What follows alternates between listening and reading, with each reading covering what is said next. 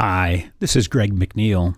While we work on a new episode for next week, we're going to replay one of our favorites, my interview about the border wall Trump wants to build with Nicole Lewis, who writes a column as the fact checker for the Washington Post. Enjoy this episode. Welcome to the Cover 2 Resources podcast series, a podcast series about addiction and addiction education. My name is Amy McNeil. I lost my brother Samuel to a heroin overdose on October 23, 2015. He was 28. As a family, we thought we were prepared to help Sam fight addiction, but we were painfully mistaken. My family founded Cover 2 Resources in memory of Sam. Our mission is to arm others with the knowledge needed to best support a loved one struggling with opioid addiction. The Cover 2 Resources podcast is an ongoing series in which we interview experts in the fight against opioid addiction. It is made possible through donations and sponsorships from concerned individuals or organizations. If you want to help in the fight against opioid addiction, please consider donating or sponsoring the Cover 2 podcast. Go to cover2.org for more information. This podcast is available on iTunes, Google Music, Stitcher, and via RSS feed. Simply search for the full name, Cover 2 Resources, on your platform of choice. Thank you for listening.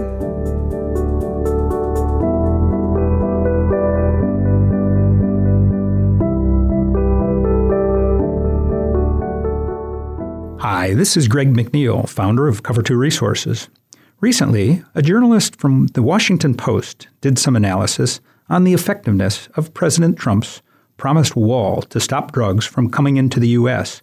across our border with Mexico.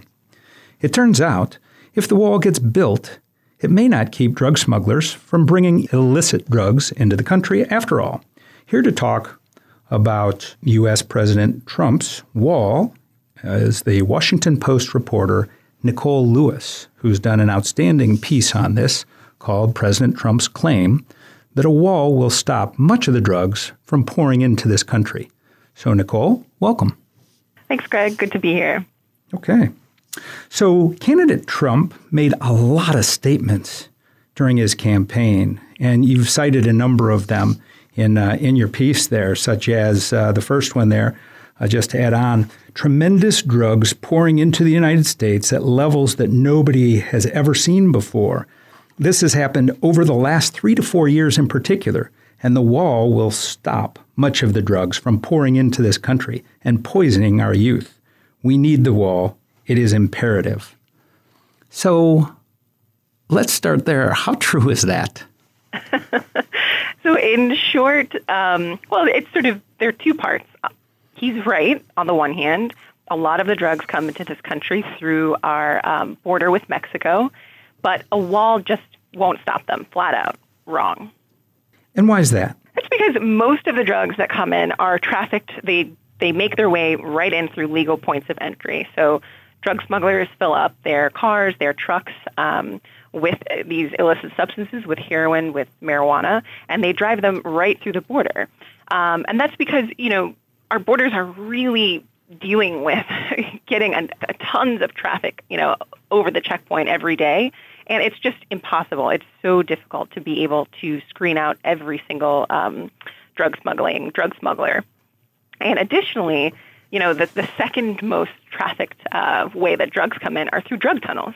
And those tunnels go, for hundreds of miles through the ground, sometimes as deep as 70 feet beneath the surface, right across the border. And they start often in one house in Mexico and wind up in one house on the U.S. side of the border.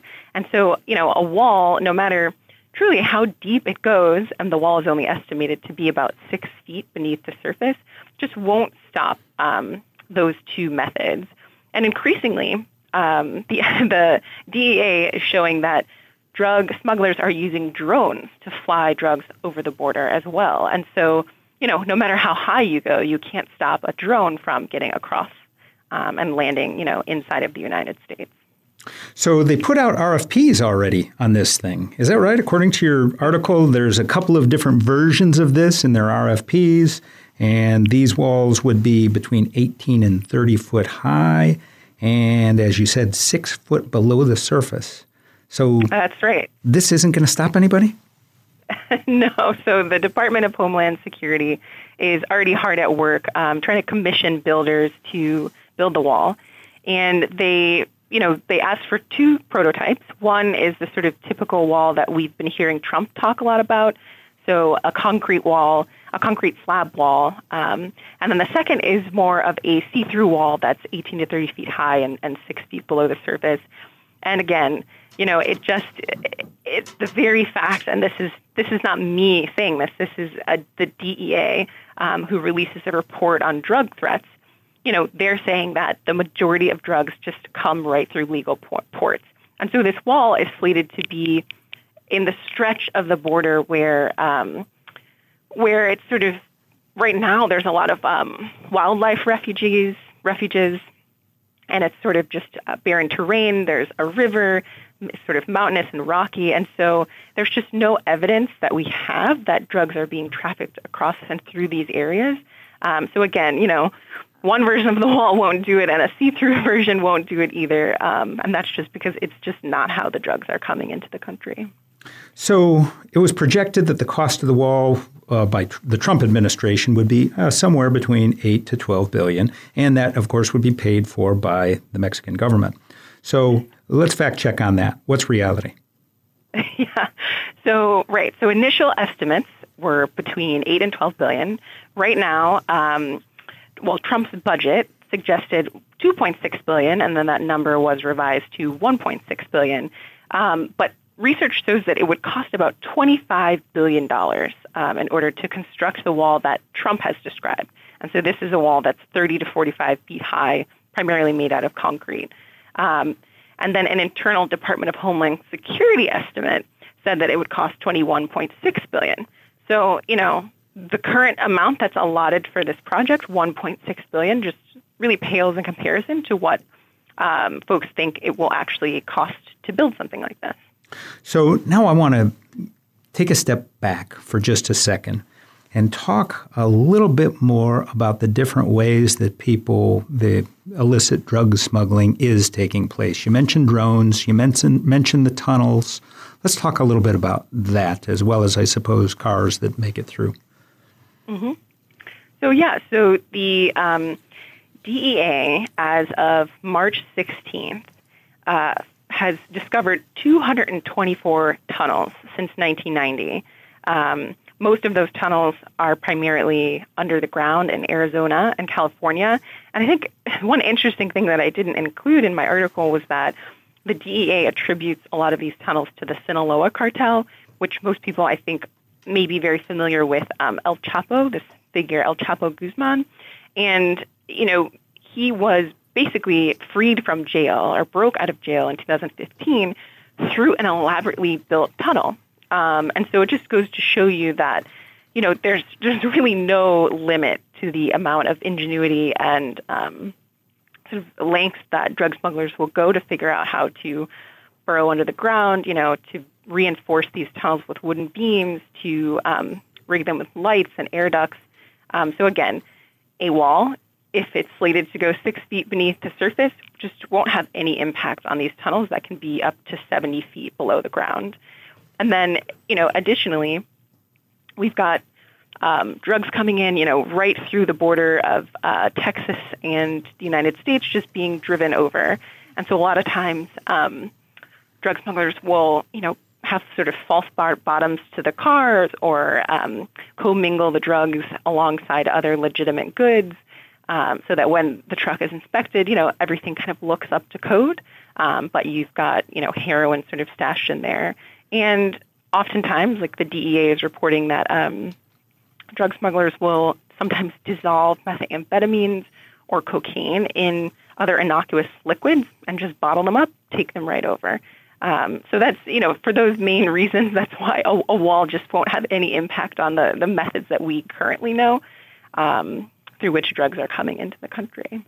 Can you give us a little bit more detail on how the drone situation works, how they bring them in with drone? I get what a drone is and everything, but I mean, a drone's pretty small, right? I mean, they're not huge, and they would have to be small to not go through and not detect it, one would think. So share with us that process. Sure.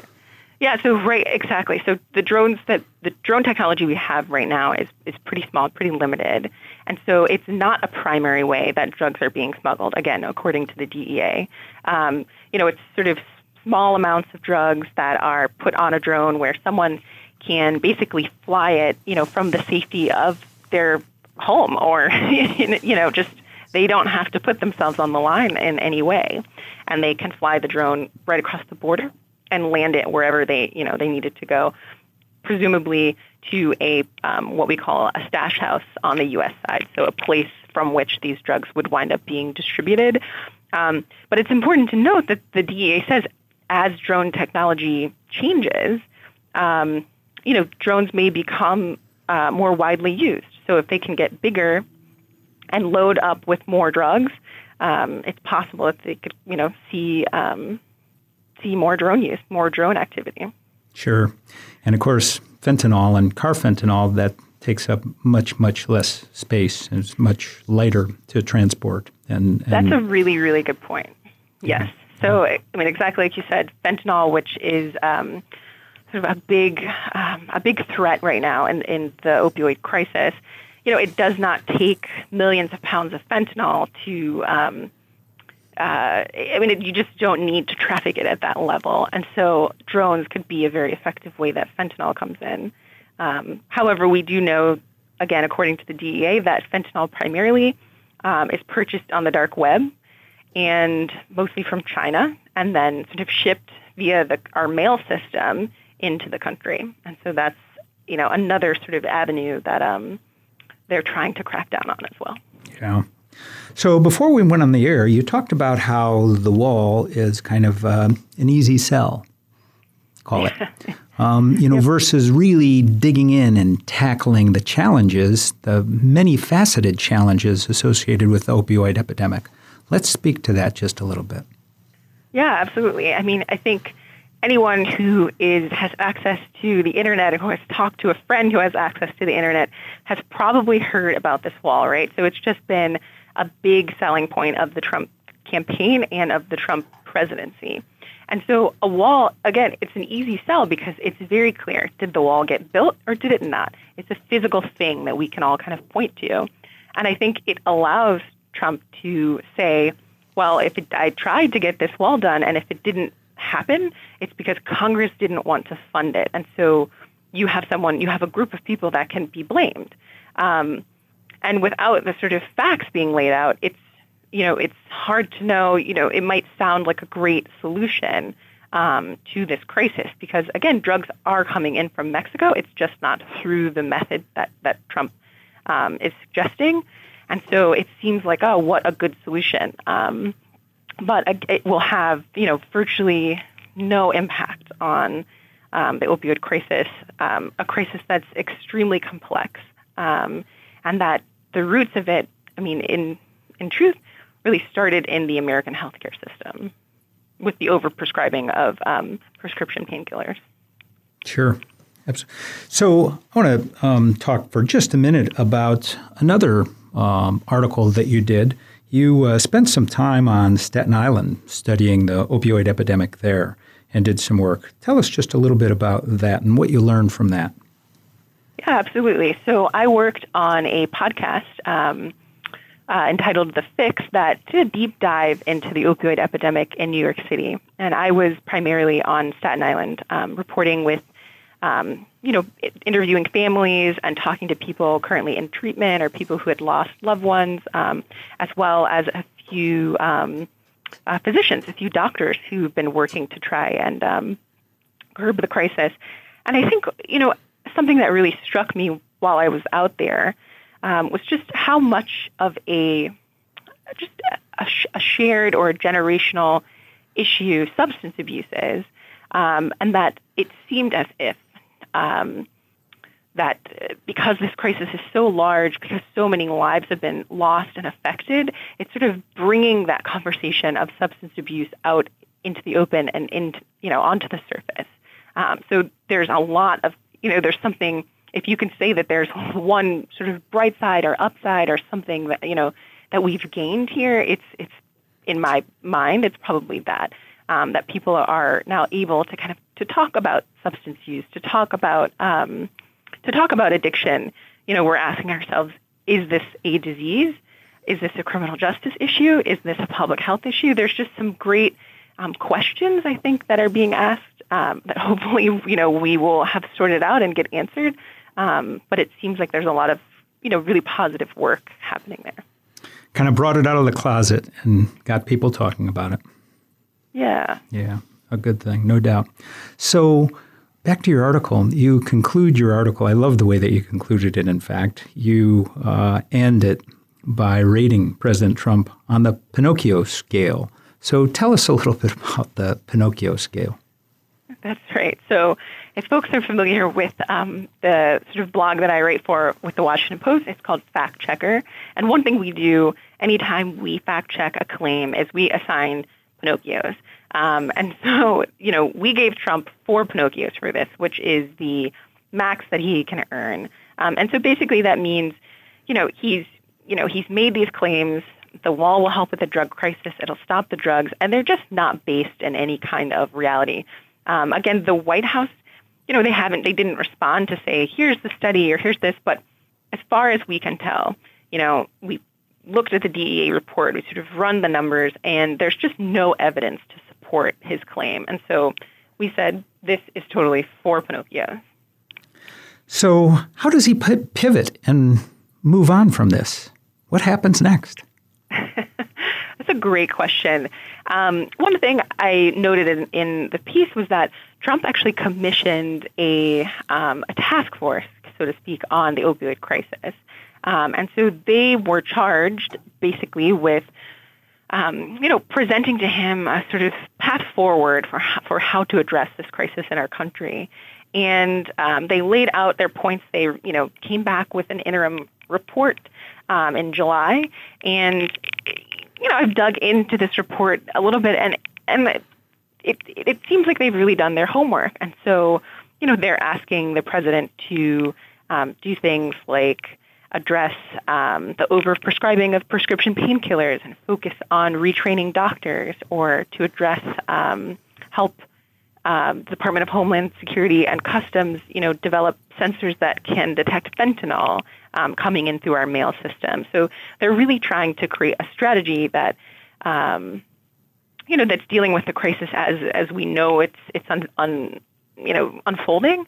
So I think he can pivot by taking the advice of the commission that he's put together. They've done this hard work to try and come up with a solution or a set of solutions. And I think it seems like a sort of natural, very logical thing to do to say, okay, I hear you, I'm ready, and work with them to come up, with a functional plan. So. Well, Nicole, I really like your work there. That's a great piece you did on the wall. So thank you for spending some time with us today to share some insights from your great writing. No problem. Thanks so much. What final thoughts would you like to share with our listeners about the opioid epidemic and its potential impact that the wall could have to protect our country from illicit drug smuggling? Yeah, of course. And I think the big takeaway for me is that I know as someone who's been covering this that people are really desperate for solutions. So many lives have been lost, and at times and in places it can feel like no one is doing anything to help. I can assure you, though, that the wall is not the answer. It just does not address both the complexity and the reality of this crisis. And so I would just encourage people, to keep that in mind. As Trump says, the wall, just, that it is not going to have the impact that he's trying to sell, and to, start thinking about what $1.6 billion, the amount of money that's slated to start this construction on the wall, could actually do. So how could it impact treatment? How could it impact, training and advocacy and all the kinds of complex sort of needs and services that the communities are sort of lacking or asking for. So those are my final thoughts. Once again, thank you, Nicole. We've been visiting today with Nicole Lewis, reporter for The Washington Post and fact checker. And she has done a thorough job of checking the facts on President's claim that the wall will stop much of the drugs from pouring into this country. My name is Greg McNeil, founder of Cover 2 Resources. Thank you for joining us for this Cover 2 PPT podcast. That's people, places, and things making a difference in the opioid epidemic.